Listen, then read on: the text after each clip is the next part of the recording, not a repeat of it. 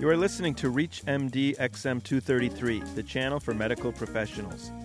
The Stark statute has generated confusion, anger, and has financially handcuffed the entrepreneurial spirit of physicians. Such reactions are understandable given how easy it is to violate the law and how severe the penalties are. Today we will attempt to diffuse the confusion by illuminating the stark reality. Welcome to the Business of Medicine. I'm your host, Dr. Larry Caskell. Joining me today is Jim Bream, an attorney with the offices of Query and Harrow in Chicago. Jim concentrates on the defense of hospitals, managed care organizations, and physicians in professional liability programs. He has handled cases in the trial and appellate courts and is a featured speaker and guest lecturer on various healthcare and legal medical issues. Welcome, Jim. Thank you, Larry. Glad to be here. Jim, we hear a lot about Stark and the Stark laws, and I was wondering if you could shed a little light on some background to the Stark laws and what exactly are they trying to regulate. I thought it would be helpful if we could use our time today discussing the Stark laws and some recent changes to highlight what we'll call the Stark reality. All right, so where do these Stark regulations come from? The Stark regulations, not to be confused with the anti-kickback regulations, are named for Congressman Pete Stark, who sponsored the bill. Jim, I hear lawyers and doctors speaking of both Stark 1 and Stark 2. Can you tell me the difference between these? The regulations are generally divided into Stark 1 and Stark 2 based upon when the specific regulations were passed, or which wave of reform they're contained in, reform certainly being the government's view. The general purpose of the laws are to govern and control self-referrals. It's similar to, but we shouldn't confuse it with, the anti-kickback legislation. Physician self-referral is the practice of a physician referring a patient to a medical facility in which he or she has a financial interest, be it ownership, investment, or even a structured compensation arrangement. So how about giving us just a simple example? How about having significant ownership in an MCO, managed care organization, which has an exclusive contract with a lab facility in which the same physician is also the medical director and the principal shareholder? Sounds like the government might have a problem with that. At least if you were a Medicare or a Medicaid participant, it sure would. Legislators became concerned that with such referrals, there might be conflicts of interest between the patient and her physician that were not in the best interests of the patient. The government feared this could result in overuse of services to benefit the physicians at the harm of the patient, and that this would in turn create a captive, anti-competitive referral system. So along came Stark 1, passed under the Omnibus Budget Reconciliation Act of 1989.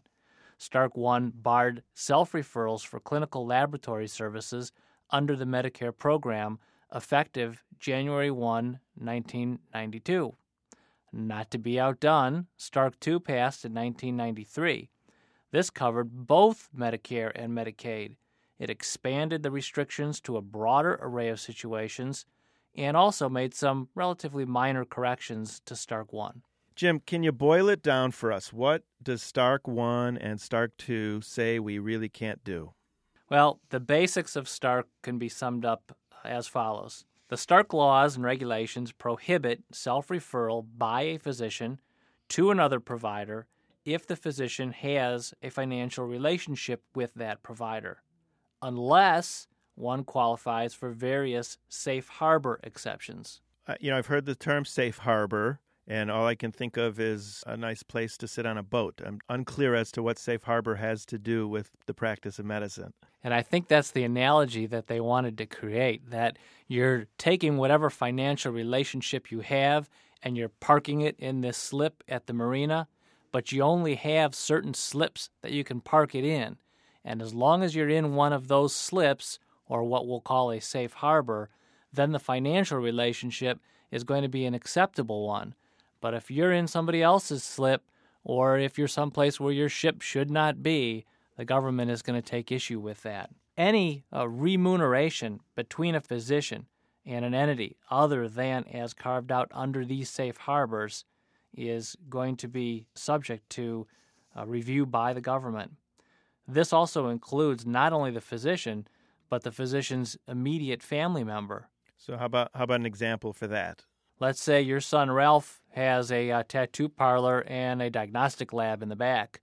You can't very well go and refer everything to Ralph so that the patients can get their lab work done while they're getting tattooed. What if it's convenient for the patient? He's right out back, and he has a good lab. And, I'm not so crazy that he's a tattoo artist, but, he does still please me by running the lab. So you're saying doesn't matter if it's convenient, doesn't matter if it's high quality. If my son owns the lab, I cannot send people there. Unfortunately, there's no convenience clause that's built into Stark, and convenience is not one of the safe harbors. Stark also regulates consultations as referrals, but does exclude service personally performed by the ordering physician. In other words, I'll give you an example of that one. You can't refer to a pain service that you have an ownership interest in, but the cardiologist/internist with a dual practice can refer a patient for a cardiac catheterization procedure and perform the procedure herself. So what about the same cardiologist if he has a stress test machine in his office, or if he has a nuclear magnet in his office and the patient needs a stress test and he refers it to himself for the stress test? And performs the work. Correct. That would be a safe harbor exception under Stark, and that is acceptable. And for an internist, let's say an internist has a physical therapy department in their office and it's run by that internist, is that also a safe harbor? Well, this is getting to be a little bit more difficult to answer because we know that the physician probably wouldn't be performing the physical therapy services. So in that context, one would really need to examine the detailed nature of the relationship as well as the manner in which the services are set up. So do I have to live in fear that there's going to be a Stark 3 coming down the road? In fact, like that sort of sprawling suburban neighborhood that we see developing, Stark 2 Phase 3 regulations were originally due on March 26, 2007. However, on March 23, 2007, the Centers for Medicare and Medicaid Services, known as CMS, notified us that it was issuing a one-year extension for publication. Certainly, once issued, we'll have to come back on the air to discuss what changes, amendments, and clarifications there are. You're listening to ReachMD XM233, the channel for medical professionals. I'm your host, Dr. Larry Caskell, and today I'm with Jim Bream, attorney and featured speaker on various healthcare and legal medical issues. Jim, let me throw some examples by you and see what you think if they're in violation of Stark or not. Let's say, hypothetically, a group of specialists wants to earn the business of a primary care group. They want me to send all my patients to them for services. And obviously, we can't do kickbacks because that's illegal. We can't be paid for referrals because that's illegal. It's unethical. But they propose renting space in my office and are willing to pay me, let's say, $1,000 a month to rent space in my office. And in return, they would like me to send them all of my patients that have something to do with their specialty. The catch to it is that they're never going to be in my office. They're just going to put their name on my door, and they're never going to show up. But somehow having that name on the door is legal or fits in the safe harbor somehow. It seems a little fishy. I'm just curious what you would think of that arrangement. Remember that Stark is looking to control physician self-referrals. But Stark also, in Stark 2 legislation, and in particular in more recent regulations or explanations of Stark 2 laws, has focused on the lease arrangement. And a lease arrangement like the one that you're positing is one that will certainly raise questions under the government's eyes under Stark. Larry, let me ask you some questions. As a practicing internist, what sort of exposure do you have to Stark? Well, it's a good question. I think everything I do has some exposure to Stark. We have our own little lab inside the office that obviously we do in-office labs for those patients that it's convenient for. A lot of these are CLIA waived exams, and they're easy to do, so I don't really think they fall under Stark. But if I wanted to open my own lab, it would be very difficult because certain insurance companies will not even reimburse me for doing simple things such as a CBC in my office because we are not designated as their lab. And interestingly enough, in the Wall Street Journal this week was an article about United Healthcare in that they, a few months ago, changed their contract. They used to be exclusive with Quest Diagnostics, and now all of a sudden they switched over to LabCorp, where all of their patients have to go to a LabCorp lab. So they are saying now that they will dictate where they will send my patient, and if my patient goes somewhere else, I, the physician, may be fined by United Healthcare. And that seems quite ironical. It seems hypocritical that the big boys are able to kind of steer patients to whatever lab they have a financial interest in, but us little guys, we can't really do what's best for our patient. Not to mention, I guess, the added financial burden on your office to now make a determination, is this a United patient? Is this a Humana patient?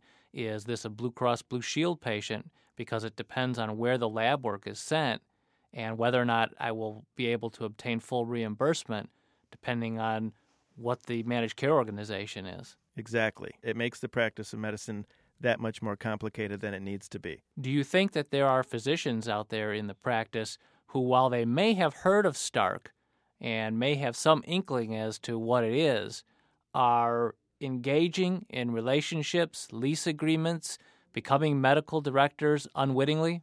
Jim, I think that's happening every day, and I don't think they are very conscious of it unless they run it by an attorney. Sometimes they may not run it by an attorney because it costs money to run it by an attorney. So, yes, I do think there are doctors out there that are entering into kind of iffy relationships. I want to thank our guest, attorney Jim Bream. I'm Dr. Larry Caskell. You have been listening to The Business of Medicine on ReachMD XM233, the channel for medical professionals. For comments and questions, send your email to xm@reachmd.com. Thank you for listening.